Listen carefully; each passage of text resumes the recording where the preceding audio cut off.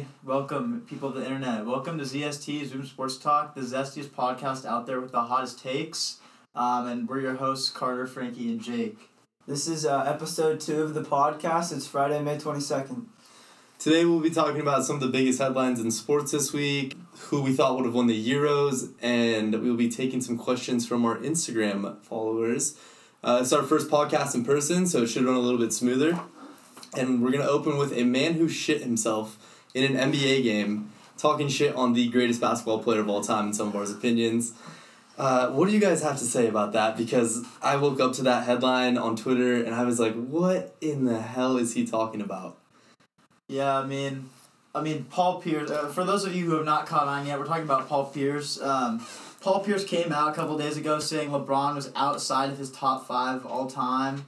And for what LeBron did to that guy in the playoffs many, many times, I could see why he'd say that. He has over 1,000 career points against him. Yeah, I know, and I mean the thing is, Paul Pierce has never been known for being like a great defensive player, but LeBron was definitely the Paul Pierce whisperer at many points in his career. So I think it's more just like an emotionally charged statement and not something that, you know, if you really looked at the stats, looked at what LeBron has done for the game, I think that he would easily be able to see LeBron's the greatest player of all time. So. Yeah, I could see him saying he's not number 1. You know, there's the whole debate, but just not putting him in your top 5. Are you serious? And you liked the rest of his list, right?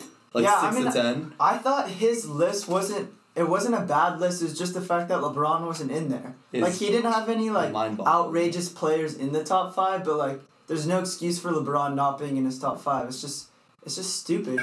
I just guess when you have a guy who drops 1,000 points on your dome, yeah. I mean, I guess there's a reason not to like him. Goes to your head. I mean, you think that also that LeBron is probably the greatest player that Paul Pierce has ever played against, and you look at Paul Pierce's top 5 and not many of those guys even played against. So no. I feel like LeBron would deserve a little bit more respect in his mind, just as for a lot of the younger generation like us, we see LeBron as the greatest of all time because we see him, and Paul Pierce has seen him, and it's hard that Paul Pierce couldn't basically include anybody. I guess when you see him driving to the hoop enough, you get over it though. Yeah, exactly. Dropping 40 on your head in a game, but you're too busy seeing the back of his jersey. He remembers the name, but he just doesn't want to put him in that 5. Some good news coming out of the NBA this week, though, is it is looking more likely than ever that the season will resume. Mark Cuban was on Pat McAfee's show saying he's not too involved with the whole getting the season back going, but he said he's feeling optimistic about it. LeBron has been holding private workouts, per se, is what the rumors going around in LA are. And when you have a guy like LeBron, top of the league guy, doing that, you're guessing the season will be coming back. Milwaukee Bucks owner said that the season should resume within the next 6 to 8 weeks, with Orlando and the whole Disney resort being a front runner. So maybe we handed out those awards too early.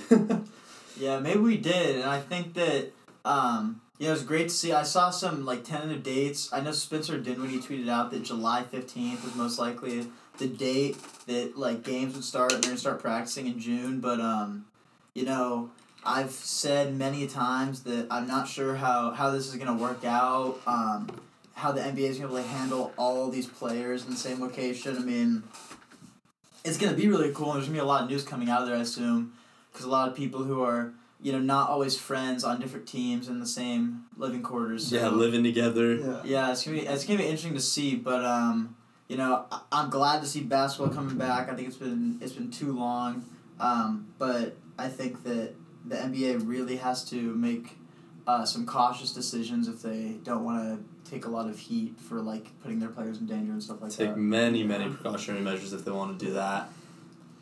I mean, I'm excited. It's definitely looking more likely, and I don't know about you guys, but I'm very excited to see some NBA back on TV. Yeah, hopefully mid-June, and you know who's coming out in June is Flight. So hey, look for a 10-day or something towards the end of the season. Yeah.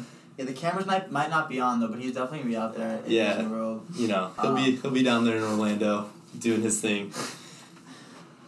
Look at Flight, man. Look at Flight. So inspirational. The next piece of news we have comes from the NFL, and this one hurts as a Cowboys fan. I know this one might hurt you. Dak Prescott offered $35 million per year the largest contract, largest contract in NFL history, and he said no. He said he wants upwards of $45 million per year. What do we think about that guy? This man thinks he's Lamar Mahomes, bro. He thinks he's Lamar Mahomes. You know, I think Dak is a great quarterback, but oh my, $45 million a year is just we're not talking baseball contracts. You know, you see that in baseball contracts, but he's asking for an insane amount of. What do you think about that? I mean, I also think he's a really good quarterback, but I'm not even sure if he deserves 35. Russell Wilson, highest paid quarterback in the NFL, is making $35 million a year, and he's a distinguished quarterback. He's won a Super Bowl. He's brought his team to another Super Bowl. He's the guy that's getting paid 35, and if Dak's rejecting that, I'm not sure what he's Dak's only thinking. Dak's only been in the league for 4 years, I think, 3 or 4 years. It's insane to ask for that amount of money. I'm just glad that Jerry Jones is yet to pay him that, because as a Cowboys fan, like I said, I just would not want to see our quarterback, who's yet to really prove himself per se. I don't know if he has a playoff win, ask for that amount of money. Yeah. I was totally fine with him paying Zeke. Ezekiel Elliott is one of the best running backs in the league.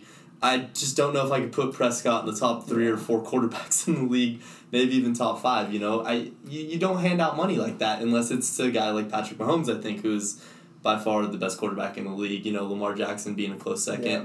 Mm-hmm. But I just, if you were Jerry Jones, how would you handle the situation? Would you pay him somewhere in that ballpark, or do you just ride with Andy Dalton for the next year? Mean, Andy Dalton, I believe, I don't know if he's won a playoff game, but he's been there many times in recent, and I think he's been with worse teams. Has a lot more experience. I think he's been way worse teams. Yeah. And you look at the highest paid quarterbacks. I know Frankie said Russell Wilson, but the two behind him are Big Ben, Aaron Rodgers. At 34 and 33.5, all 3 of those guys Super Bowl winners. Yeah. But after them, you got Jared Goff at 33.5. Oh, and we saw what happened when he got paid. We saw the year he had after he got paid. And Carson Wentz at 32. So, I honestly think Dak Prescott's a better quarterback than both Kirk Cousins and Jared Goff. So, there's definitely an argument that he could make. We'd have to agree with that. I think he'll settle. I think he's going to settle for 35. Maybe they'll meet him halfway, but I just don't think Jerry Jones is going to pay him 45 plus. I just don't see that happening. They have the money, but... They do have the money. You see all these NFL players getting arrested recently, and I feel like if Dak Prescott gets paid $45 million, he should be arrested too for robbing the Dallas Cowboys. I can 100% agree with that. That is for sure. He's just not proven yet, but, you know, his buddy in the backfield, Ezekiel Elliott, knew how to negotiate. He pushed that contract as far as he could before signing that, so... And he's actually been arrested. Yes.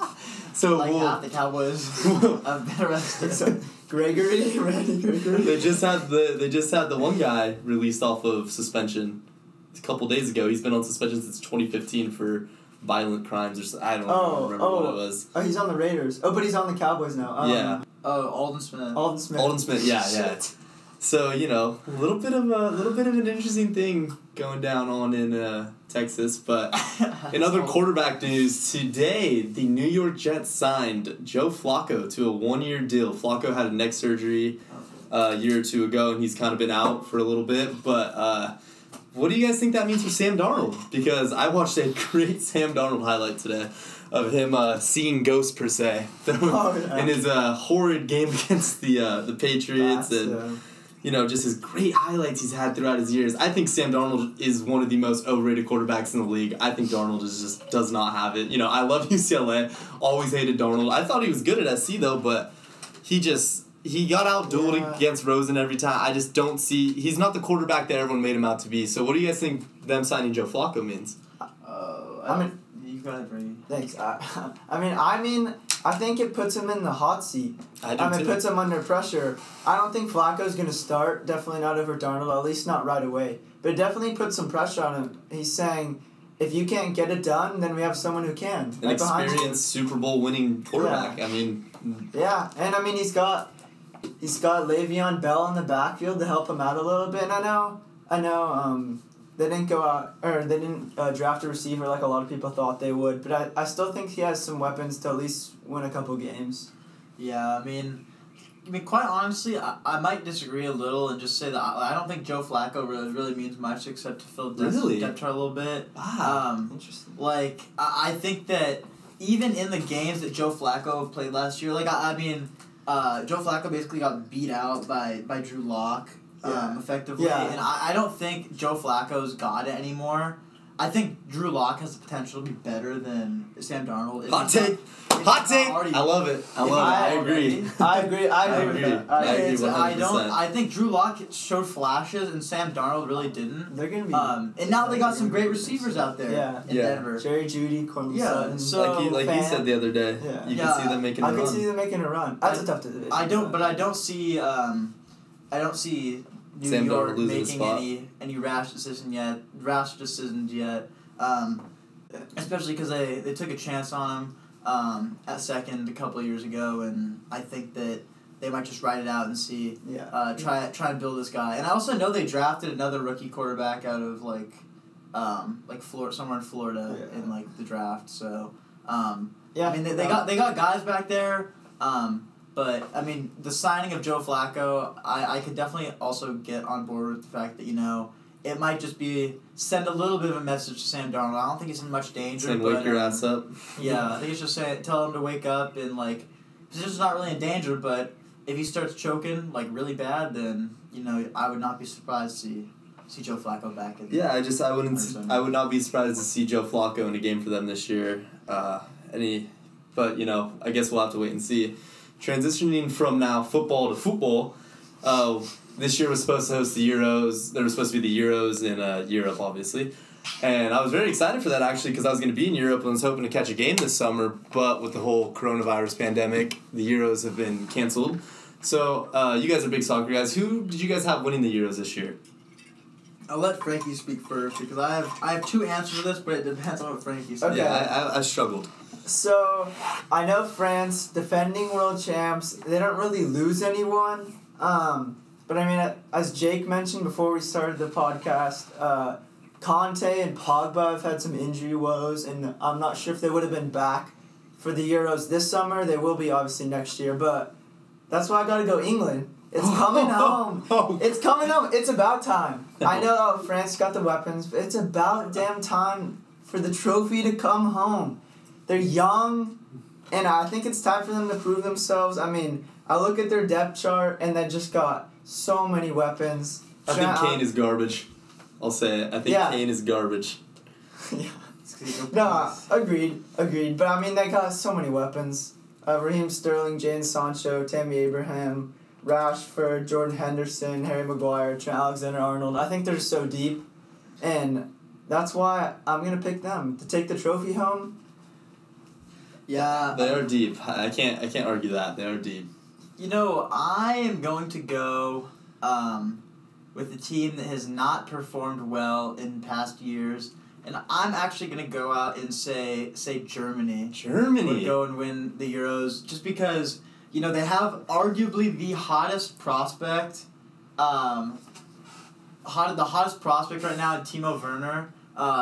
He wants, or he might go to Liverpool, but just the reason I say it is because I feel like the Bundesliga in general is the most tight-knit league with the most domestic players, and I think they got a bunch of quality sides, and they got teams that kind of stacked with a lot of German players like Bayern and Dortmund and all those teams at the top of the table there. But I think Germany is legit. They got a bunch of really good young guys. They said Werner. They got Kai Havertz. Julian Brandt. Yeah, Julian Brandt. I don't know. Can you see them being as good as that team that won the World Cup? I don't know if I could see him being as good as that team. I mean, guys like Ozil out of their prime. Tony Kroos, Schweinsteiger's not there, and Mario Götze is also out of his prime. But Royce is healthy now. Muller's playing decently. I mean, they definitely have the numbers, and I feel like they have just as deep as a roster, and they're coached well, in my opinion, by Yogi Löw. Yeah. Yeah, before I unveil who I thought would have won the Euros, I just have to say it was amazing to see Mandzukic bury that one into the back of the net in the semifinals against England. Wow, God. So Croatian here, but I can't give Croatia the Euro Cup title, even though I would love to. Even though they made it to the semis in the World Cup a year ago or 2 years ago. Yeah. They had a great run that year, and led by a Ballon d'Or year by Modric, which I don't know what you guys think, but I do think Ronaldo got robbed that year. But it was amazing to see Modric win that Ballon d'Or. Love to hand it to them, but I'm gonna have to say, France is gonna go back to back, not back to back in Euro Cups, but back to back as in World Cup, Euro Cup. I just think they were too good. Mbappe is the best, or one of, if not the best, young players out there right now. Yeah. Matched with a guy in the center like Kanté, and you got Pogba too. Those are just stacked. That team is stacked, and I just couldn't really see them slipping. I also thought Belgium might have been able to make a run this year. He's got a show. This would have had to have been their year to make the run because, a lot of those guys are starting to get old, but, they had a chance. They had a chance this year, but I would have had to stick with France. I just couldn't imagine someone else dethroning them, even though Croatia came so close. So I was really close to picking Belgium also, but the only reason I don't pick Belgium is because I just don't feel like they have the wing backs out there to handle like really good wingers. Yeah, agreed. Guys, especially like teams like England even like. Even though I know you don't like Sterling, but like Sancho and Sterling and like Trent Alexander-Arnold going down the wing, I feel like a team like Belgium wouldn't be able to stop it, even though they have a really good offense. So, I mean, including Jesse Lingard. Yeah, who do you best youngster. Who do you think would have also been in that championship game with it's hard to say. I feel like a sleeper people forget about, even though they've been so dominant in the past decade, is Spain. Yeah. I know they also are up there. They have great youth too. Yeah. They will be good within the next couple years if they're not. A top 3 keeper in the world, a great back line, and a good coach. I could see them going far as well.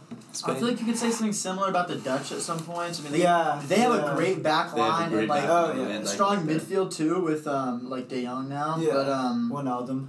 Yeah, exactly. But I just don't feel like they have the strike force to get done. Even with like Memphis Depay, I don't think they have the experience internationally to go out and win a tournament like the Euros. But Cruyff to come back from the dead. I mean, honestly, I love the Euros because it's such a toss-up sometimes on who would win because I feel like there's so many good teams. And especially with the groups this year. There was a death group that was Germany, France and Portugal. Germany, France, Portugal, and then the winner of a playoff, and that is a stacked group. Yeah. You got the defending champs that might not even make it out, right? Portugal won the last Euros, right? They might not even make it out. I wouldn't have seen them making it out. People in the finals, the 2 teams in the finals. And you can't sleep on. You can never sleep on Ronaldo. Wasn't Iceland also like in the semis? Yeah, they knocked off England in the last Euro Cup in upset. Iceland had a good run. They were in the semis and they lost to France. So that would be, and. What was Germany? Germany lost early in that. Yeah. They lost to group and Portugal, I think that... I don't know if they'll make the run they did last time, but I think their team is better than there was the last Euro Cup. Their team definitely is better. I feel like a little bit of a better supporting cast around Ronaldo. Yeah. I mean, I feel like the Portuguese league in general is slept on a lot. Yeah, Benfica. Like Benfica and Sporting. I feel like they produce a lot of talent out there, especially a lot of Portuguese guys, but it's just not one of those big leagues that has a lot of big competition, so they don't. I feel like it's get noticed. A little bit too much of a feeder league. I feel like every time someone gets really good in that league, they get sold to a big club. There's nothing wrong with that, but I feel like it's also the same with like business. Eredivisie. It just reminds me a lot of like a league like the Bundesliga where there's like a couple teams on top every year, or even like the French league. Where there's a couple teams on top every year. And just not too competitive. Yeah, it's not competitive, and they got some good players, but it's just like that's why everybody watches the Prem because it's so competitive. Yeah, there's just a lot of good players, and same with like La Liga. Yeah, even though some teams in La Liga that suck, but Should are you guys anything to wrap up the Euro talk? Or? I think that's all for me. Moving on to our first segment of the day is our best of the best segment, and today we will be going over who we believe has the best college football uniforms. College football uniforms are always super fun to look at, or they make you want to throw up. It depends who you're looking at. Carter, who was your pick for these? I feel like people don't like this pick, but I got 2 words for you. Turnover chain. Going with the U. Oh, wow. Miami. I just love... What colorway? Or just in general? I like the orange ones. I like the orange ones, but I just feel like you roll up against that and they break up the turnover chain on you. Like I feel like there's nothing you can do. You just feel disrespected. Yeah, you just disrespected. I mean, I count that as part of the uniform just because like they're wearing it every time they get turnover. But that I feel like that kind of put it over the edge for me. I feel like it's a very underrated uniform. Are they Adidas? Yeah. You know, something about Adidas, I don't really like what they have going in the shoulder pad area sometimes. They got this airflow technology. It just kind of... UCLA had them for a while, and I didn't really like what they had, but Miami does have some very pleasing jerseys to look at. What about you guys? Got you feeling some type of way? Got me feeling some type of way. Jake, what's your pick for this best one? You know, when you think college football uniforms, you think back to the days of Chip Kelly at Oregon and him debuting those flashy chrome helmets and everything. Yeah. When you think those college football uniforms, you think Nike and Oregon. I'm going to mix it up on you a little bit. I'm going to go with the Jumpman and UNC. I think those baby blues down in North Carolina. I don't know if you're going to like Duke guy over here. I don't know if you'll enjoy these, but I think that those UNC baby blue jerseys with the diamond stripes on the side are the best looking jerseys in college football. They're just something about they don't have too much going on. You got the powder blue, baby blue helmet. UNC's a fun team to watch too. Mac Brown down there, and I remember watching them I remember watching them come so close to upsetting Clemson last year, and I'm still pissed that at home they played for the win instead of playing for the overtime tie. They play with a lot of energy. They do. Mac Brown's got something going down there. Hal's a great QB, and I think they're going to be good within these next couple years. They got a really good recruiting class coming, and I'm excited to see them ball out in those beautiful, beautiful uniforms. Is Michigan also Air Jordan? Yeah, they are also Jordan. I was making sure, because, like, honestly, for my list, too, Michigan was up there. Like, the iconic Heisman, Desmond Howard. Howard. Agreed. I like those. I'm not a fan of the Michigan ones. I don't know. I like the color scheme. I like the maize and blue, but those helmets. You don't like the helmet? I don't like the whole thing going on right above the visor. Yeah, the Wolverine thing in front of the visor. I do. If they had better helmets, Michigan might be, and it's just one of those things that I don't like how it looks. They kind of like the Packers old unit, like the vintage Packers. Like. Yeah. Frankie, what would you say are your I really struggled with this one. I couldn't decide, so I have 5, and one of them was the Michigan. I have a top 5, so brace with me. I love the Michigan. I think it's just a classic. It's authentic. The Texas, like the burnt orange, is iconic. Texas was in the running for me too. I really like those and those white helmets with the long. Oh, it's nothing crazy or anything. It's just simple, but they keep it and they stuck with it. And then I have a couple like newer ones. Ole Miss. With the blue, but the light blue helmets. Oh my gosh. Not the navy blue ones. Ole Miss does it right when it comes to all uniforms. Their baseball, they got powder blue. Baby powder blue uniforms too. Ole Miss does it right when it comes to uniforms. I got the LSU purple ones with the white helmet. I don't know if you guys have seen those. They wear them once a year. I like them. I like them. And then lastly, the 1994 throwback Oregon ones. They're like a lighter green with a yellow helmet and then yellow bottoms. Yeah. I like those.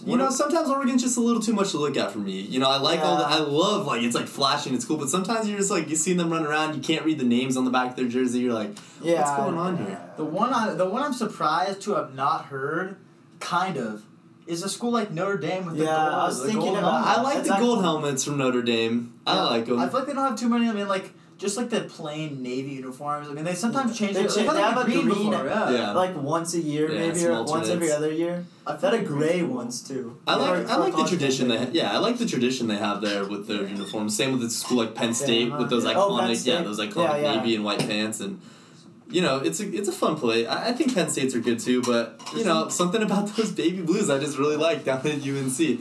And I do think one of my favorite jerseys of all time was UCLA had a, bias again, being a UCLA guy, but they had a whiteout game a few years ago, and it was their first year with Under Armour. They had white helmets with a baby blue, I think baby blue in me is just something's clicking there, but they had a light blue UCLA logo on their helmets on a white helmet with white tops and white pants, and they were looking... It was icy. I really liked what was coming out of there. So icy from UCLA. We love to see that. Speaking of ice... Do rings matter in terms of a GOAT? I don't know, Carter. Interesting transition. That was great.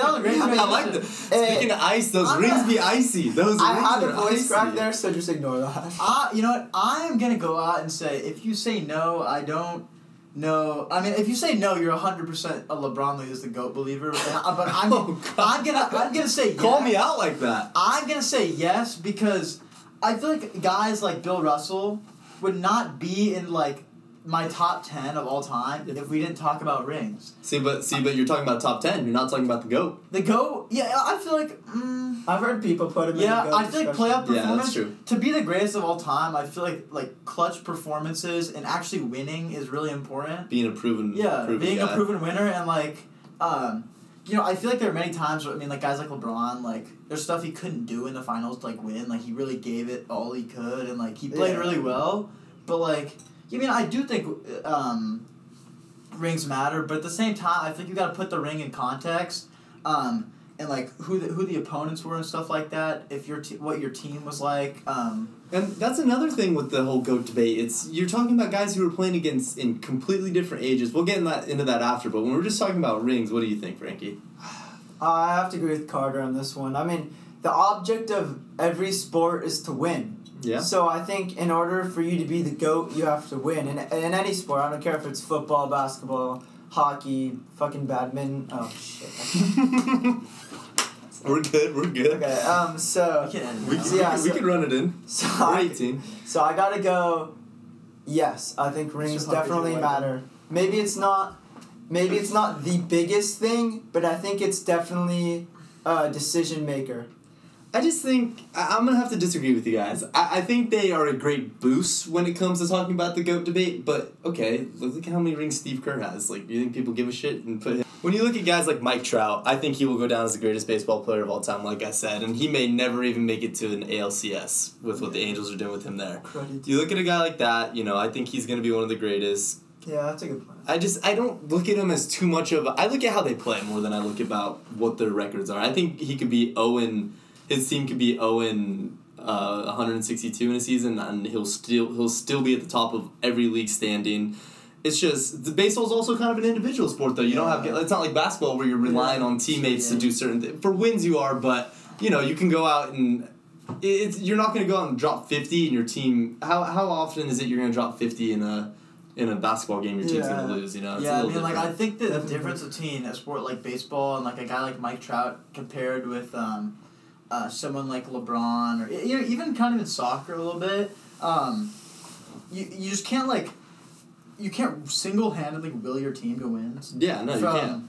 Whenever you're one out of a certain amount of guys batting and only one guy just in his own spot in the field, so I don't know if he could just single-handedly will himself and. In some sports like that, I would 100% argue, he just got put in a bad situation from the start, and he's made the most out of it, and he's been, the best player in the league for a long time. 100% I get behind the fact that Mike Trout will go down as the greatest baseball player ever, but, in most sports, especially basketball, where it has been proven that people can single-handedly will themselves to winning if they play well enough. I feel like rings do matter, especially because you're only one of 5 guys and you're always out there. You got a chance to make a difference. There, it comes into effect in a lot of things. Like, look, people argue all the time between Ronaldo and Messi. Messi's never been able to. He hasn't been able to do anything with Argentina. But it's just an interesting thing. I think it just gives a good boost. He said better players than Ronaldo has at Portugal, and Portugal's won the Euro Cup, which I think is harder to win than the Cup. I feel like it just. The whole Messi, that's the one thing Messi's lacking, and I still think Messi's career has been phenomenal, amazing. So, going off, kind of what Carter and Jake both said. The only exception to what Carter said, I think, is D-Book dropping 70 against the Celtics, and they lost by 30 or something like that. That's true. But I think it happens. It's just it's pretty rare. Yeah. I think going off what Jake said about how you have to see the athlete, I 100% agree. Yeah. I know it's hard to see live games, but I've been lucky enough to see LeBron his last year on the Cavs. He dropped a triple-double against the Wizards, and I was in Cleveland, and it's he just takes over everything, and everyone in the crowd's just looking at LeBron, seeing what LeBron's doing. Those goats just have that X factor. You go for him. There are people in the crowd that's holding the signs, I came all the way from, Shanghai to see LeBron play. Yeah. That's definitely he has the X factor to set him apart from everyone else. Yeah, but something that just really always pisses me off is when you're talking about these GOATs or whatever, whoever you're comparing, it's just, you have to look at things, you're looking at people playing against, let's use baseball as an example. Today, everyone's throwing 95 plus, you got guys throwing 105, and guys are going against guys like that. But back in the 30s when Babe Ruth was playing, or I don't even know what years it was, I'm somewhere around there, he was facing guys throwing like 75 miles an hour. I mean, it's a whole nother topic. Like, even LeBron and Jordan too, when you look at that. It's really hard to debate GOATs when they played in such different times. Yeah, agreed. Yeah, and that's why I say you gotta look at the ring in context, like scope of like what actually was going on, because like could you ask me to name another player? Actually, not another, but could you tell me to name other good teams during Bill Russell's era? I probably couldn't do it. I mean, I know I have zero idea. Yeah, I mean it's we're a young generation. Obviously, we're not going to know too much about it, but it's interesting. I think there needs to be, I'm going to put a proposal for the sports world, and hopefully it makes it out there. There needs to just be GOATs of decades. Not greatest of all time. Change to GOAT. GOAT of decade. God. It's just it's just too hard to debate when they're playing. The circumstances are always so different, and it always gets people fired up. I would agree with that. I guess so. Moving on to that, I guess we can start our 5 minutes of fire, right? Yeah, we'll go into our 5 minutes of fire, and today's question of the day is, who is the best sports family of all time? And I hope this gets fiery, but we might have some similar answers here. Carter, who do you think the best sports family of all time is? Oh, man, this was a really tough one for me. And it was especially difficult to answer because I didn't know, it's like, if I wanted to say all around, like, who is the all-around most athletic family out there, or, like, is it just one really, really good athlete and one, like, all right, okay kind of athlete? I feel like the first thing that came to mind for me was, like, the Williams family in tennis, but absolute specimens. Doing some more research, I looked into it, and other families that popped up for me, the Long family in football. That was the Long, like Kyle Long, Howie Hall of Famer. They have multiple Super Bowl champions in their family, a Hall of Famer. Another one might be a Hall of Famer. But even like better than them, I would go as far as to say that the Mannings are the best. Yeah, that's what I was getting to. Okay. I'd agree, and that's what I was getting to. I'd say like I'd willing to debate anyone on that. I mean, I think I got some stats here. Between all of them, we got 4 rings: 2 Peyton, 2 Eli, plus the forgotten one, Arch Manning. He's a freshman in high school, and he's starting on varsity freshman, which. Okay, like, that's not, like, super rare. But he's starting at, like, one of the best high school football programs in the state, maybe even the country. The other other Mannings went to that high school. So did Odell Beckham Jr. I mean, all around, that family's just, like, pure athleticism, big foreheads, big rings. Big and, rings. I mean, Peyton's for sure Hall of Famer. I put him top 5. Eli for sure being a Hall of Famer. So most likely. I gotta go TB Killer. Yeah. So I'm going Mannings, and I'm gonna stick by that. I'm also gonna go with the Mannings because they are, when you got 4 Super Bowl rings to your name and potentially more to come, it's just kind of hard to pass up on that. But the Venus and Serena duo in tennis is also an extremely talented family. But I just think when it comes down to it, now I'm kind of looking at rings. 4 rings, top, one of the, Peyton's up there with, like, the most career passing touchdowns. Yeah, I think he's somewhere up there. I think Brady just passed him last season. Brady, Manning. Yeah, so he's number 3. And they got more to come, that's the thing. And, we were talking about this before the pod. The O'Neal family, too. Shaq's top 10 basketball player of all time. And Sharif, being down at LSU right now, might end up being... The roots. Yeah, he could end up being a top basketball player, too. And his daughter is, like, 14 years old and dunking. Yeah. It's insane. So they could end up being one of the best families of all time. It's tough to tell. But, you also look at people like the Watt brothers. They're a very athletic, talented family. But I just think when it comes down to it, Peyton and Eli have proven the most as a duo. Not as a duo, but as a family. And I think that, you just got to hand him that. You got to hand him that title. Yeah, I debated back and forth going with the Williams and the Watts, but, the Watts don't have any Super Bowl rings, and And then Archie Manning, their dad too, was a phenomenal athlete as well. So, that's just, that runs in the family, and, success is a thing there, and it's good. Yeah, I mean, I feel like there's, like, a lot of just, there's definitely, like, families we're, like, forgetting about where... The Griffies. The Griffies are very talented. I mean, I think, like you could argue, and, like, this is... Like, there's families, for example, like, people like Tim Duncan. Like, Tim Duncan was a great basketball player, and his dad played college basketball, but his sister was also, like, an Olympic swimmer. Yeah. So it's, like, there's family like that we're probably not forgetting, but, like, I feel like notably, I think it's hard to disagree with them. Yeah, it also depends what you're looking at, because you got guys like, you got the Earnhardts, and they dominated the racing world, but... NASCAR, which is also back in the midst of the whole coronavirus thing. NASCAR is back. I don't know if any of you guys though. Like how oh, really? Or no, they didn't mean not because like the virus. They just something happened, but yeah. So it's good to see sports coming back into the world, but it's interesting to look at. Are you looking at like individual sports? Like, say Tiger had two brothers that both had as many majors as him, and that'd be, you'd have to argue that they're in there too. But it's definitely an interesting debate. But as of now, the Manning family holds that title, in my opinion, and your guys' opinion as well. Yeah.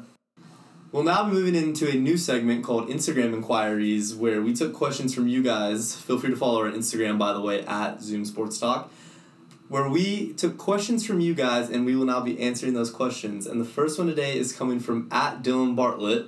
Is Kobe a top 5 Laker of all time, talent-wise? Frankie, I'll let you open up with that one. I have an easy answer. Yes. I don't see anyone else debating me out of saying Kobe's top 5 Laker talent-wise. I know there's some skepticism about LeBron played for the Lakers. I know he hasn't got anything done, but he's worn a Lakers uniform and he's arguably the greatest of all time. So, but yeah, Kobe top 5, not a doubt in my mind. Yeah, and talent-wise, I mean, he is... I would also agree with this statement. He is definitely top 5. He's 4th all-time scoring. He's the second or third... He's technically, I guess, the 3rd all-time scorer for the Lakers, considering LeBron is donning a Lakers jersey right now. But he has five rings, correct? Yeah. 5 rings. I mean, him and Shaq had dominant time there. Talent-wise, he 100% is a top 5 Laker, in my opinion. Like five of the best Lakers ever probably would be like Kareem, Magic, West, Wilt, and Shaq, or like the other 5. I guess you could argue. At the beginning, do I think Kobe was a top 5 Laker skill wise?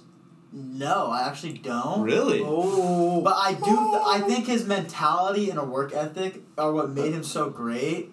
Like I feel like beginning of his career, he was not like a super technical player. But as his career developed, he was a freak athlete. Yeah, he was a freak athlete, exactly.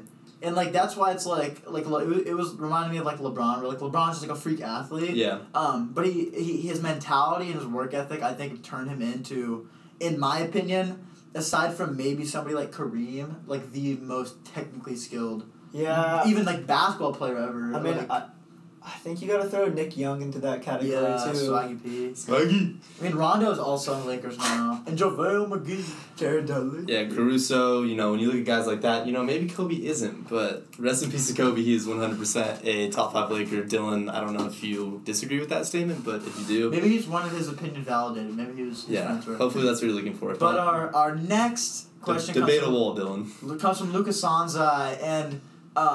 he asks, could the XFL have survived if Corona wasn't a thing? What are your guys' answers on this? I'll go for it, yeah. Yes, I believe the XFL could have survived, not as smoothly as I think people would have thought it would have been, but they would have had to do some work in it. I went to an XFL game, went to the first game in LA, and I had a splendid time there. It was fun. I mean, there weren't a lot of fans, and talent really wasn't there, but... I think if that league had a couple years under its belt, it would have been developed into a great entertainment league. People would have started liking it a lot more. And, people were starting to really get behind teams. And, people are like, it might not work. Springtime football right after soccer. Right after the NFL's over. People were kind of skeptical about it. But I think it was a success for the most part. And, I think it would have survived if Corona didn't kill it. But it is sad to see that, as of now, the XFL has no plans of returning. But hey, do not sleep on Mr. Luck. Did you guys know that Andrew Luck's dad was the commissioner of the XFL? Yeah, I actually did know that. But he's a great sports guy. So yeah, I mean, I just thought it was funny that and everybody enjoyed the XFL just because of the atmosphere that it created. Yeah. Dude, the sideline interviews were so good. They mic up the players. I just like football, the more football, the merrier. It's just it reminds me a lot of a pickup football, that atmosphere, that vibe, people talking trash. Do I think it would have survived? I actually do also think it would have survived. I think there was a lot of hype surrounding it, and survived, I guess, is a very, very loose term in the sense. Do I think it would have survived a long time? Probably not. But do I think it could have survived a couple seasons? Yeah, because people love football, and it's the off season, and they miss it. People love the entertainment aspect of what the XFL was bringing too. And there's something. I feel like people many a times going to football games for the atmosphere and not even necessarily the sport. Many people do that. And you think of high school football too. A bunch of people go to high school football games just for the atmosphere. And I feel like the XFL is that same party-like atmosphere that people really liked. I mean, I don't think the players are obviously nearly as good as the NFL. Yeah. But and the thing that I was really wanting to see and thought would be interesting would be that to see how many players really would get taken from the XFL. Yeah, I was really looking forward to that too. And called up. There was only one guy for the Panthers. Yeah. PJ Walker. Yeah. He was phenomenal. He was a stud. Yeah, he was really good. As were some other players in the league, but I think it's so many guys use that as an opportunity because it's on TV. You're getting the interviews. And you're getting looks. Yeah, you're getting a lot paying attention to it. That's for sure. 100%, and I mean that's proven by the fact that they took some guys, but I think in the future it's definitely important for a league to come out like that, even maybe a development kind of league the NFL's got nothing. Yeah, the NFL's got nothing. And it's basically you just college. And if you don't make the NFL there, then you don't really have a place to showcase. Maybe Canada. Yeah, I mean, are you really gonna go to Canada though? Football. Did you think it would have persevered? I mean, every other major league has a minor league. You got the G League, you got AAA, AA in baseball, but I'm gonna say no, because from a revenue standpoint. How much money is it making to stay afloat? Yes, the people that are watching it are enjoying it, but what about the other people that aren't watching it? And I think there's a large group of people that they just skim past it when it's on TV, because I just don't think the talent pool is there necessarily. I was watching many mistakes. That was a lot of the critics were saying. Personally, I enjoy watching college football more than XFL, and that was a big thing for me on why I don't think. I think maybe 1 or 2 more seasons, but in the long term, I don't think it would. That's what I was kind of saying. I just, and I also agree. I think college football is a lot more fun to watch. Oh, it's my favorite. But, I mean, put it this way. Whenever you don't have... It's you don't know what you love until it's gone or something like that. And, I know a lot of people love football, and then, you got college, you got NFL, and then whenever they're both gone, it's man, you finally get the XFL. It took a lot of.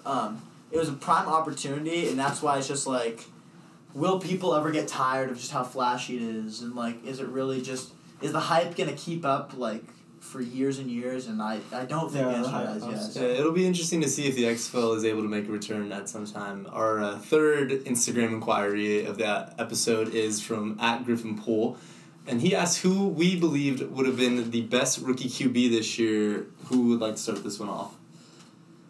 Carter, you can go first. I feel like it's gonna be one, and if you say Justin Herbert, then please don't say Justin Herbert. But I'm gonna go I'm gonna go Joe. It's Joe B. Joe Burrow. Joe B. Bro. What that guy did at LSU was yes, exactly, the Tiger King. Big Joe. He's got weapons. He's got weapons out in Cincinnati. If AJ Green can stay healthy, I don't think their defense is the best, but I think he's got a better team than Tua has. Even though I think Tua really could be great, But next year, I feel like Tua's. They're gonna manage Tua's injury woe as well. I feel like next year. They year. have 2 other quarterbacks down. Yeah, they're gonna err on the side of caution. I feel like with him. So, Justin Herbert has better weapons arguably than the other two guys. I just feel like he's not. I watched him play at the Rose Bowl, and he had 3 touchdowns, but they were all rushing touchdowns. I didn't really get to see him throw the ball that much. He's got the best size out of anybody, but I don't see when you made the Herbert comment, me and Frankie gave a interesting look at each other, so I'm curious to hear Frankie's answer now. Frankie, who do you have the best rookie QB being? I think Herbert's going to have a better season than Tua just because of managing Tua's injury, but I'm going to have to go Joe Burrow. When you're drafted first, that usually implies you're going to be drafted to the crappiest team. But I don't think that's the case here. Exactly. I pretty much agree with everything that Carter said. He's got weapons. He's got an established running back in Mixon. He's got a Pro Bowl. Is that a hot take? He's got a Pro Bowl receiver in AJ Green, and I think he's going to do pretty well. I still think that's a bad team, but I think he personally can thrive in that environment. Mixon's a good running back. Quick hot take. I think Joe Mixon sucks. I think he had a bad year. He doesn't function about that. No, we can debate it. Does Joe Mixon suck? Does Joe Mixon suck? No, Joe. He had some bad games. He'd rush for 10 rushes for 19 yards some games. Bad O-line though. Yeah, he has the potential. He has shown flashes. Bad O-line. He had receivers out last year. Yeah. A bad quarterback. I feel like it was just tough on him. So, I would love to see what Joe Burrow can do in the offense, and if the offensive line doesn't hold, I'm gonna say if the offensive line doesn't hold up, I think the best rookie quarterback probably will end up being Joby. I feel like you know what? I think it would be Herbert if the O-line doesn't hold up. Just because I feel like he's going to get looks. Great answer. And you guys might stop me for this. I do think the O-line will hold up, though, so... I went with Herbert, and I'm not a huge Herbert guy. Watching him at Oregon, he had a lot of great games and made a lot of great passes, But I was never too impressed with him. He was never really a wow guy. Like, oh, wow, he just did that. Burrow was making throws that were insane, but...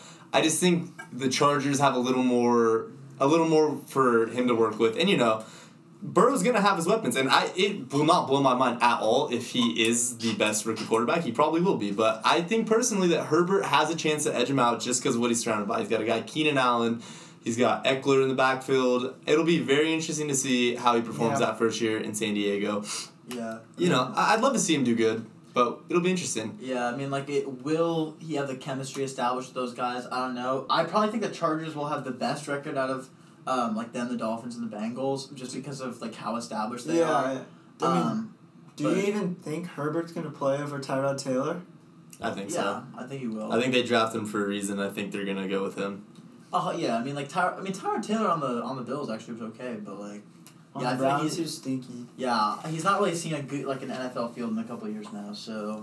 It'll certainly be interesting to see, and it'll be fun to go back and look at this episode and see who's correct. And for our 4th Instagram inquiry, it was coming from @SeanFiscus.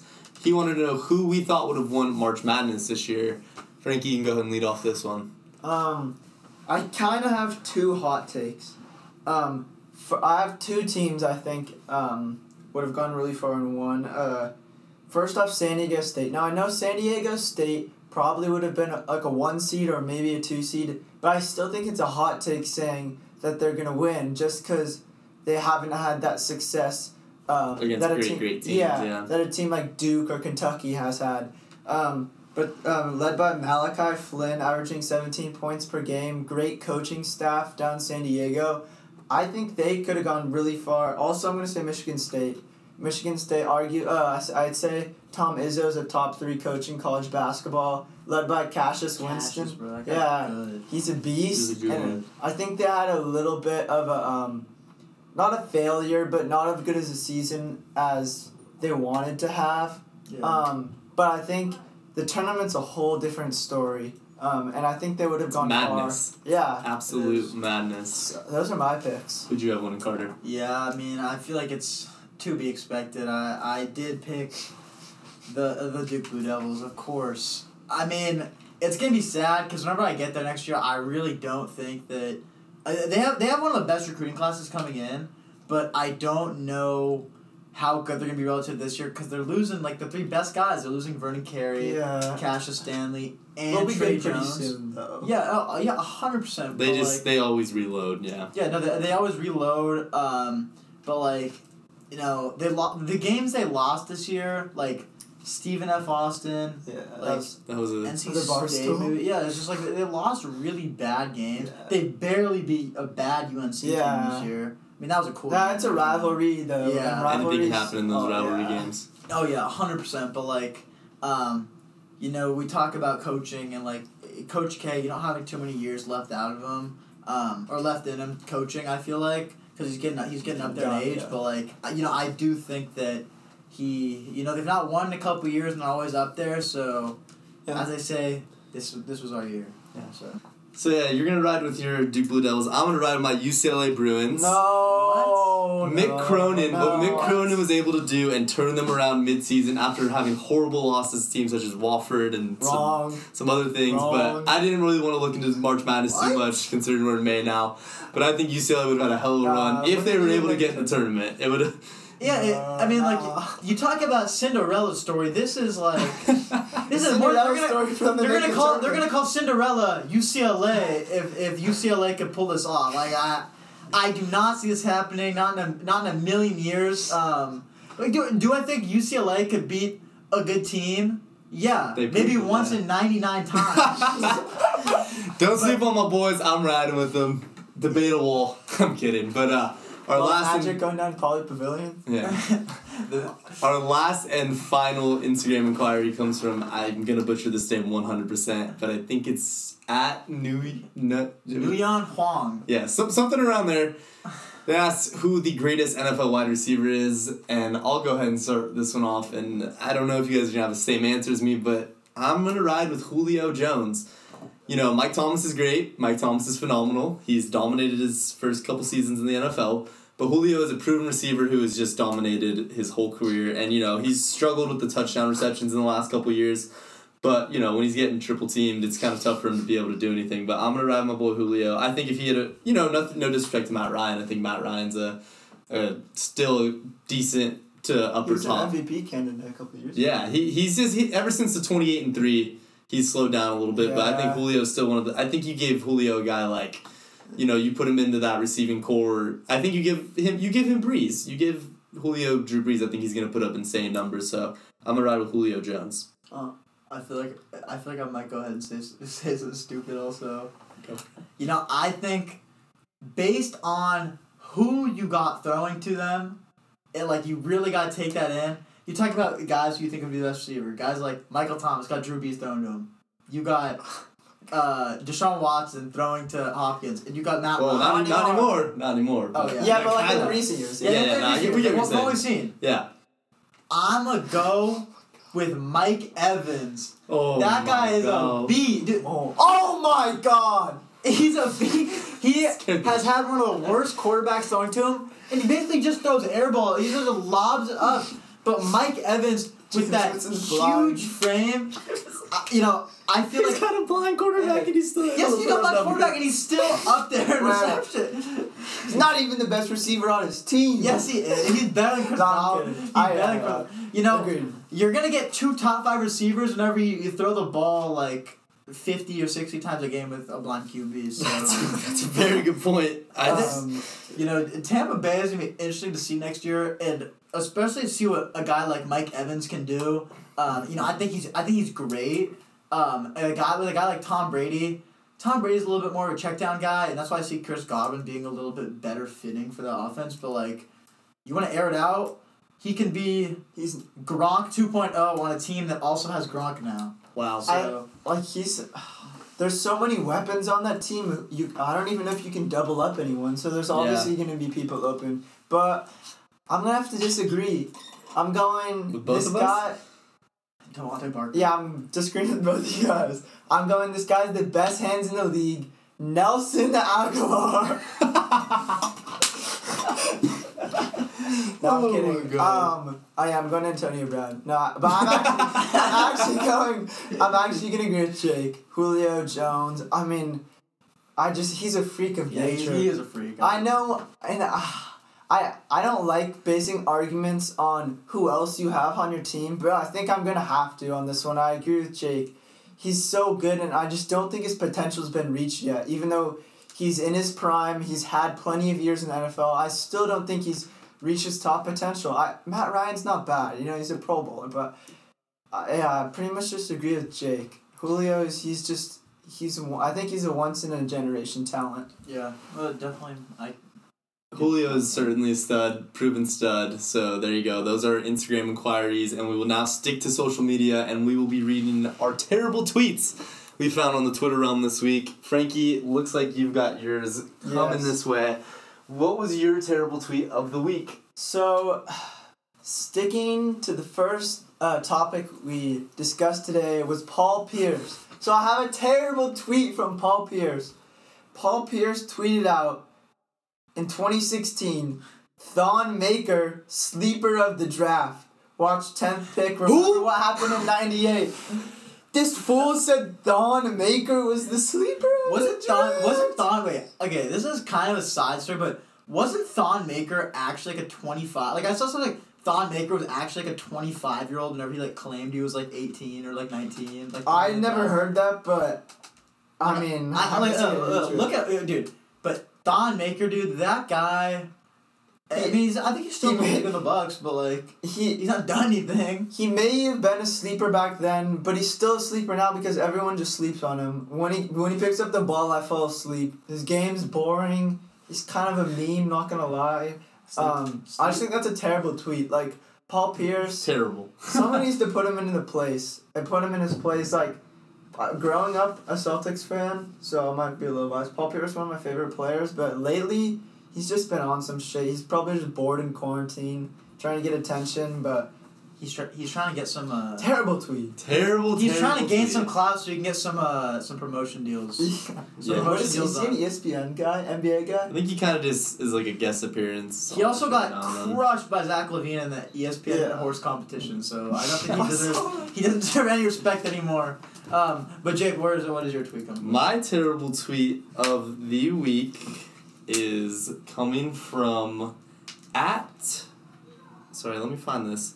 @Scott1966. Scott, I'm sorry I'm coming for your head, man, but I know you're listening, Scott. Yeah, we know you're out there. This has to do with what we were talking about earlier. So @Scott1966 said, Babe Ruth is always and will be the greatest baseball player of all time. With respect to Williams, Mays, Aaron, and Bonds, no players dominated their era on the mound and at the plate the way the Babe did. Not even close.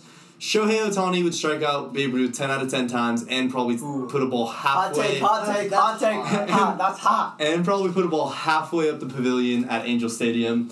So, Babe Ruth was a phenomenal player, First time for everything. Yeah, one of the greatest of all times, but he was playing against a whole bunch of bums. So, I do not think you can consider him...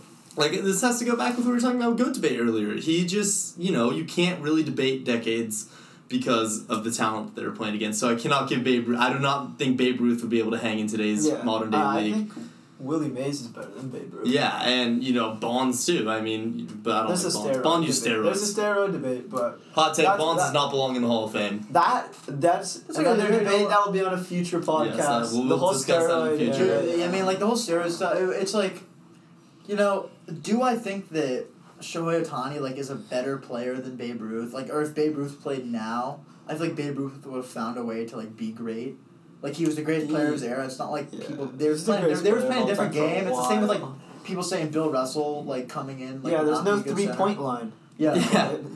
No, so it's it's difficult.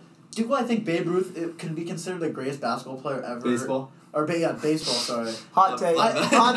Babe Ruth would have dominated the hardwood. Yeah, point guard, bro. Point guard. Yeah, no, exactly. But, when we look at baseball, it's no, there's no way. It's it's the same reason why people say like somebody like Wilt Chamberlain isn't the GOAT, and like nobody's really gonna consider him the GOAT, even though he dropped 100. Like has crazy stat lines and like. That's like Babe. Babe has crazy stat lines. 100%. But it's just like. You can't consider him the GOAT based on the area he played in, and it's tough for Babe, but I think it's a terrible tweet off that. Yeah, sorry Scott, I'm just gonna have to call you out on that. I don't know if 1966 is when you were born, but you might want to start watching some more modern baseball if it is, not to come for your head. But Carter, what is your terrible tweet of the week? My terrible tweet is something I saw circulating on Twitter, and it comes from Channing Frye, who I feel like is a dude who also enjoys getting bored during quarantine. He goes on First Take a lot. Oh, 100%, and I can see why based on why he tweeted this. He says that nobody in today's NBA would want to play with Michael Jordan because his only job was to score. I mean, whenever you're out there dropping... You don't know who James Harden is? Yeah, I mean, whenever you're out there dropping, like, 50 points a game, I don't think you could be mad. I mean, like, his job was to win games, and Jordan did that. The fact that, to say nobody would want to play with Jordan... In today's NBA, like, would you not want to win a ring? Like, I don't... Yeah. No, Jordan was way more than a scorer. I know, and he was a Defensive Player of the Year, too. I just think it's embarrassing that a guy who actually played basketball and, like, was a... LeBron. Man, he was mostly a role player for most of his career. Like, he had his years down in Phoenix, but, like... bench player, yeah. Yeah, I mean, he was not, like, ever, like, great and, like... The most headlines he's making is by calling one of the greatest players of all time. I'm not going to say great. One of the greatest players of all time. Saying he was only a scorer, like, come on, bro. MJ would bust you 21-0 in a game, bro. Yeah. And they're both bald. That's the similarity. Certainly a terrible tweet, and we will now be transitioning into our next topic on today's pod. Sticking with Jordan, him being in the news, unless you've been under a rock, you know that the Last Dance has concluded, and the question kind of circling around is who deserves the next 10-part documentary? It could be a player or a team. Who do you guys think would get that 10-part documentary? Ooh. Well, disclaimer, Brady has a 9-part documentary coming out next year, but we're not counting him. I don't know if anyone has said that anyways, but we're not yet. Yeah, so Frankie, who would you give the next 10-part doc to? Okay, I don't think people would have thought of this right away, but I'm going to go Michael Phelps. Michael Phelps? He's most gold medals of all time, but a 10-part documentary is not just... There are plenty of phenomenal players in all different sports, but a 10-part doc has to have some controversy, some backstory into their lives, and that's what Michael Phelps has. He struggled with depression, he's gotten DUIs, he was in rehab for a while, he came back. So I'm going to go Michael Phelps, but also I think eventually a McGregor doc. Because, oh my god, he's so controversial with the chair through the tour bus, beating up an old guy in a bar. Everything he's done. He won in UFC. He switched to boxing to fight Mayweather, who some consider one of the greatest fighters of all time. And Khabib, with the whole Khabib jumping the cage thing and that whole brawl in the stands. I mean, I'd love to see a McGregor doc, but I will stick with Michael Phelps. I think Michael Phelps, if anyone deserves it, it's Michael Phelps. Those are two that never even crossed my mind, but I like those takes. Who was the person who did cross your mind? My 10-part documentary receiver is Tiger Woods. And, probably also a name that doesn't really come to mind, but Tiger Woods has battled so much throughout his whole career, and winning the Masters last year was one of the most... It gave me chills watching him sink that putt. He has 15 majors, only trailing Jack Nicklaus. He's one of the best, if not the best golfers of all time. He battled through adversity in the beginning of his career. And, when you think golf, you think Tiger Woods more than likely. I mean, unless you follow golf often, oh, wow, how interesting would a 10-part documentary on a golfer be? It's literally him swinging a club. But he has a lot more to his whole career than just being a golfer, though. He battled issues with past girlfriends and stuff, and back injuries and all sorts of things, and he's one of the most is the most winningest golfer of all time, and so I think a 10-part doc on him would be great, and and he's been around for so long. He's been in the game of golf for the past at least 20 years, I think. Yeah, so it would be very nice to see how the world has changed throughout that documentary. So I think Tiger would have a phenomenal 10-part doc. Carter, who'd you give yours to? you look at, I'm just gonna use a reference to say. You talk about a guy like somebody like LeBron and like you talk about like what he's done for like the city of Cleveland and like all like everything he's done, but you look at a guy who's done something for an entire country in my opinion, and I would give it to a guy like CR7. I think Cristiano Ronaldo. I think that Messi in my opinion like in his career has like he just has like better ratio like goals and assists like more contributions but like Ronaldo came from a tiny island off the coast of Portugal. He worked extremely hard and like everybody just sees him as this. He makes more money off being like a social media influencer than he does off. Doesn't he have the most followers on Instagram? He does, and just like I feel that the hard work that he's put in to get where he is, nobody believed in him. And I've seen so many stories like nobody has believed in Cristiano like since a super young age. And you talk about a guy who's worked hard and like truly deserves a documentary. I feel like even though he's not like been through a whole lot of like scandal, he definitely had to work his way through adversity. To get where he is today, 100%, and like. I think he's one of the most loved people like on the planet just for how many people like know him and support him. Yeah, it's the most watched sport. Yeah. So I really do think he deserves it. I mean, team wise, and this is obviously personal bias, but I want to see a documentary just in general on the 2016 finals. Like I want to see that. Oh, that'd be insane. I was thinking about that. I want the Warriors-Cavs rivalry. Those would be four championships in a row, and 3 of them against the Cavs. I mean that's unheard of since Magic Larry. I mean, come on. Yeah, one of the greatest. There will be a 30 for 30 on that one day. Oh, I will wait for the day. They should call it 3-1. Yeah, dude. They should call it that. ESPN, we know you're listening. Because of the blown 3-1 lead, and because the Warriors won 3 and the Cavs won 1 too. Lucky. ESPN, we're out here handing you out free content. We know you're listening out there. Feel free to sponsor us. No, and the thing that I find interesting about like that rivalry and like especially the 2016 finals is just like one of the greatest moments I think in LeBron's legacy is whenever Klay Thompson after like game 4 says like I think LeBron got his feelings hurt. Like he said I think LeBron got his feelings hurt, and then they tell LeBron like in the press conference he starts laughing. Dude, I will never forget that. And like I would love to hear the perspectives on like the losing team, obviously, just because like it's like even Andre Iguodala is like said whenever like LeBron blocked him.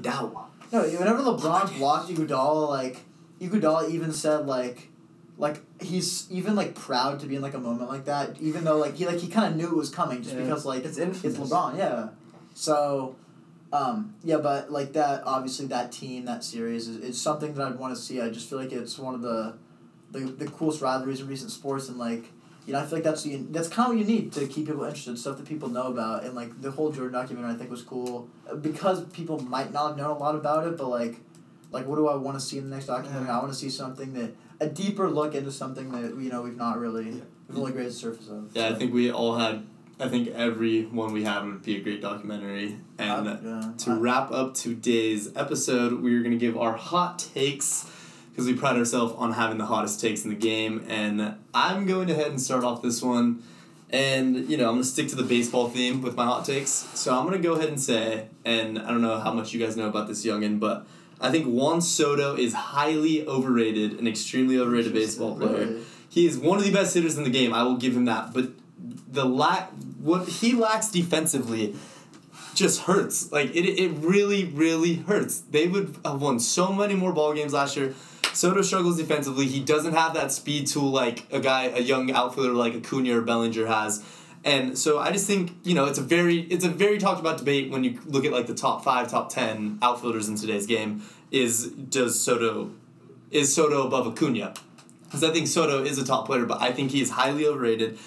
I do not think he sucks. He hit a ball 480 feet off of Justin Verlander in his first World Series. I've never seen a baseball hit that far. And he's got the swagger to him, but I just think he's a little overrated as of now, and he's still young, and he can work on his defense. You know, he's only 21, but it is just certainly interesting to see if... it certainly always catches my eye when people say he's the best young player out there right now. I think he's a little overrated, you know, because when you look at a guy like Bellinger can hit too. Bellinger hits well, but he also runs the bags well. He plays phenomenal defense, had one of the, if not the highest defensive wars last year. He is a stud, so... You know, when you say Soto's better than guys like Acuna or Bellinger, even Yelich, you know, it's just I don't think he's there yet because of his lack of defensive skills. So, yeah, no. Frankie, or you guys got any comments on that? Yeah, I mean, like I from what I know and what I've seen from a guy like Soto, and it's like it's a typical like illusion of people see guys hitting so many home runs or having a really high batting average, think, dude, this dude's legit. Exactly. And you know, people don't notice his defensive woes. They don't go in the stat book that people see all the time. So no, I mean, I can 100% agree. Like, you gotta have a complete game, obviously, to be considered one of the best. So, you know, I think he's a great player, and I think he can certainly get there too. He's young, you know. Yeah, I mean, he's young, and if he's got half the game basically. I mean, since he's such a great hitter, I mean, he's got half of the game down basically whenever it comes to offense and defense. So yeah. He doesn't really run the bases that well, but like he ain't too quick yet either. But it'll be interesting. Whenever you're hitting at 480 feet, I feel like you don't gotta be the quickest. No. Guy, so no, man, I definitely could agree with it, but I would love to hear Frankie's hot take now. So, I'm gonna switch sports to soccer, but I'm gonna stay with the overrated trend. All the soccer people out there, don't come at me. But wait, hold on, pause. Baseball Twitter, come at me. I'll debate you all day on this. Go back to yours, Frankie. I think Harry Kane is vastly overrated. Yes, thank God. I think he's kind of cheeks. Like, he's good, okay? But when you're playing in front of a midfield like Dele Alli, I know Dele Alli struggled, but he's got Son, he's got Dele Alli, he had Christian Eriksen. Those guys are world class. They're delivering balls to him that are insane, and not to pin him on one moment, but England-Croatia semifinal, he didn't score the ball to Sterling. I know he'll never live that moment down. I kind of feel bad for him, but I think don't come at me, but I think he's a cherry picker, and I know he's a Golden Boot winner twice. But weren't all his goals in the last World Cup off PKs, or like a good majority of them? A good majority. Yeah. So I just think he's very overrated. Could you see England going with Vardy over somebody like Harry Kane? I think Vardy's actually a great player. Yeah, I could see that. I could see a young guy like Tammy Abraham filling the role. Tammy Abraham's good. Yeah. It's hard to leave Mason Greenwood. Rashford. You can't put Rashford up there. I'd put him on. I think he's better on the wing. Yeah, you have so many wings, Sterling and Sancho. Yeah, so, I would not be surprised. It's hard to leave him out of the squad because he does score, and I know it's kind of controversial to say, oh, he scores. He's a forward. He scores. He can't be overrated, but I think he's a cherry picker, and I don't think he's as good as he's made out to be, especially playing in front of such a good midfield and back. Also like good wingers too. Yeah. Like, and that's what I feel like would make him so good on like England, or at least England makes him look really good, because when you got two of the best wings or like crosses, and you got a big dude like Harry Kane, big chin Harry Kane. I mean, not to go back to the rings and the GOAT, but the only trophy he's won is the Audi Cup in like the summer. So. Yeah, I mean, like the last trophy that Tottenham won in general is the 2008 Carling Cup for all of you fun. Is that like the League Cup? Or is it just... I don't even know what that is. I don't even know that's exactly how irrelevant it is. I'm a big soccer fan and I've never heard of that. Just no Premier Leagues, just know that. I think it's like a different... It might be like League Cup, yeah. And, yeah, I mean, maybe the chosen one, Jose, will help out, but... Yeah, no, but... I have to agree with that take, though. I like that take. Yes, but I guess that leaves me in my hot take, and I'm going to switch sports again to basketball, but instead of the overrated, I'm going to go with the underrated side. Okay. I'm going to say all-star team next year, not a starter, but I'm going with my guy, Lonzo Ball, all-star. I think... Why do you say that? I just think that... On a team that is developing really good with BI and Zion. Like I honestly. Jackson Hayes. The guy from the Bulls, sharpshooter, like Mitch. Oh, Mirotic. Yeah. They got Mirotic, and they like, they got guys, and like, I feel like he's been, a playmaker, like an assist guy for long, and I feel like he showed flashes, but if he can score the ball too and start scoring the ball. He was hot before the season got. Oh yeah. Yeah, he was really hot. No, he was really hot, and like I think, you look at guys and like he is what I would want in a point guard, and like it pained his vision and passing is insane. It pained me to see the Lakers keep Kuzma instead of him, because I don't think Kuzma's that great, especially now. He's old. Like, he's drafted in the same class as Tatum, and he's 4 years older than him, 3 years older. Yeah, it's older than Markelle Fultz. I think Lonzo would fit in so much. I think Lonzo would fit in so much better with this current Lakers squad too. If you give LeBron and AD a passer like that, getting mentored by one of the best passers ever in Rondo. Yeah, like you said, Carter, it broke my heart when they traded him. Dude, and I just like him too, and like. I've never been one who's like I didn't follow like high school ball ever, like ball's life, and like until Lonzo like got me in that stuff. Oh and my like God. His highlights. His rapping.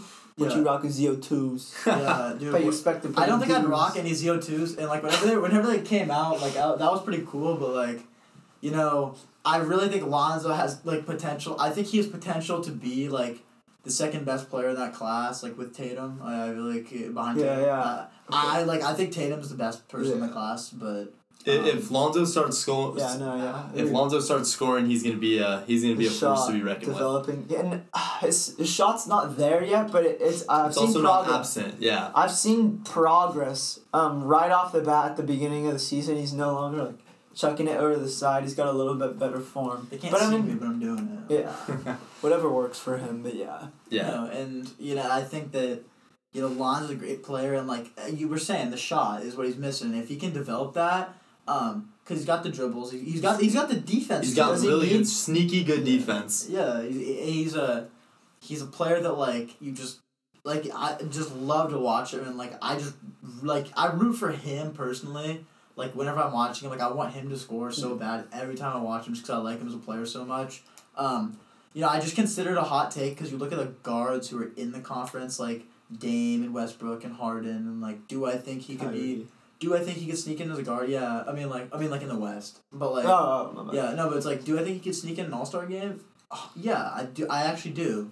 I mean, if he was in the East, I think it'd be a little bit less of a hot take, but like, I got Lonzo on the All-Star team next year. I like that take. And that will conclude today's pod. That is all the time we have today. Thank you guys for listening. Be sure to like and share with your friends. Follow us on our socials, and be sure to tune in next week for our next episode. Deuces. Sayonara.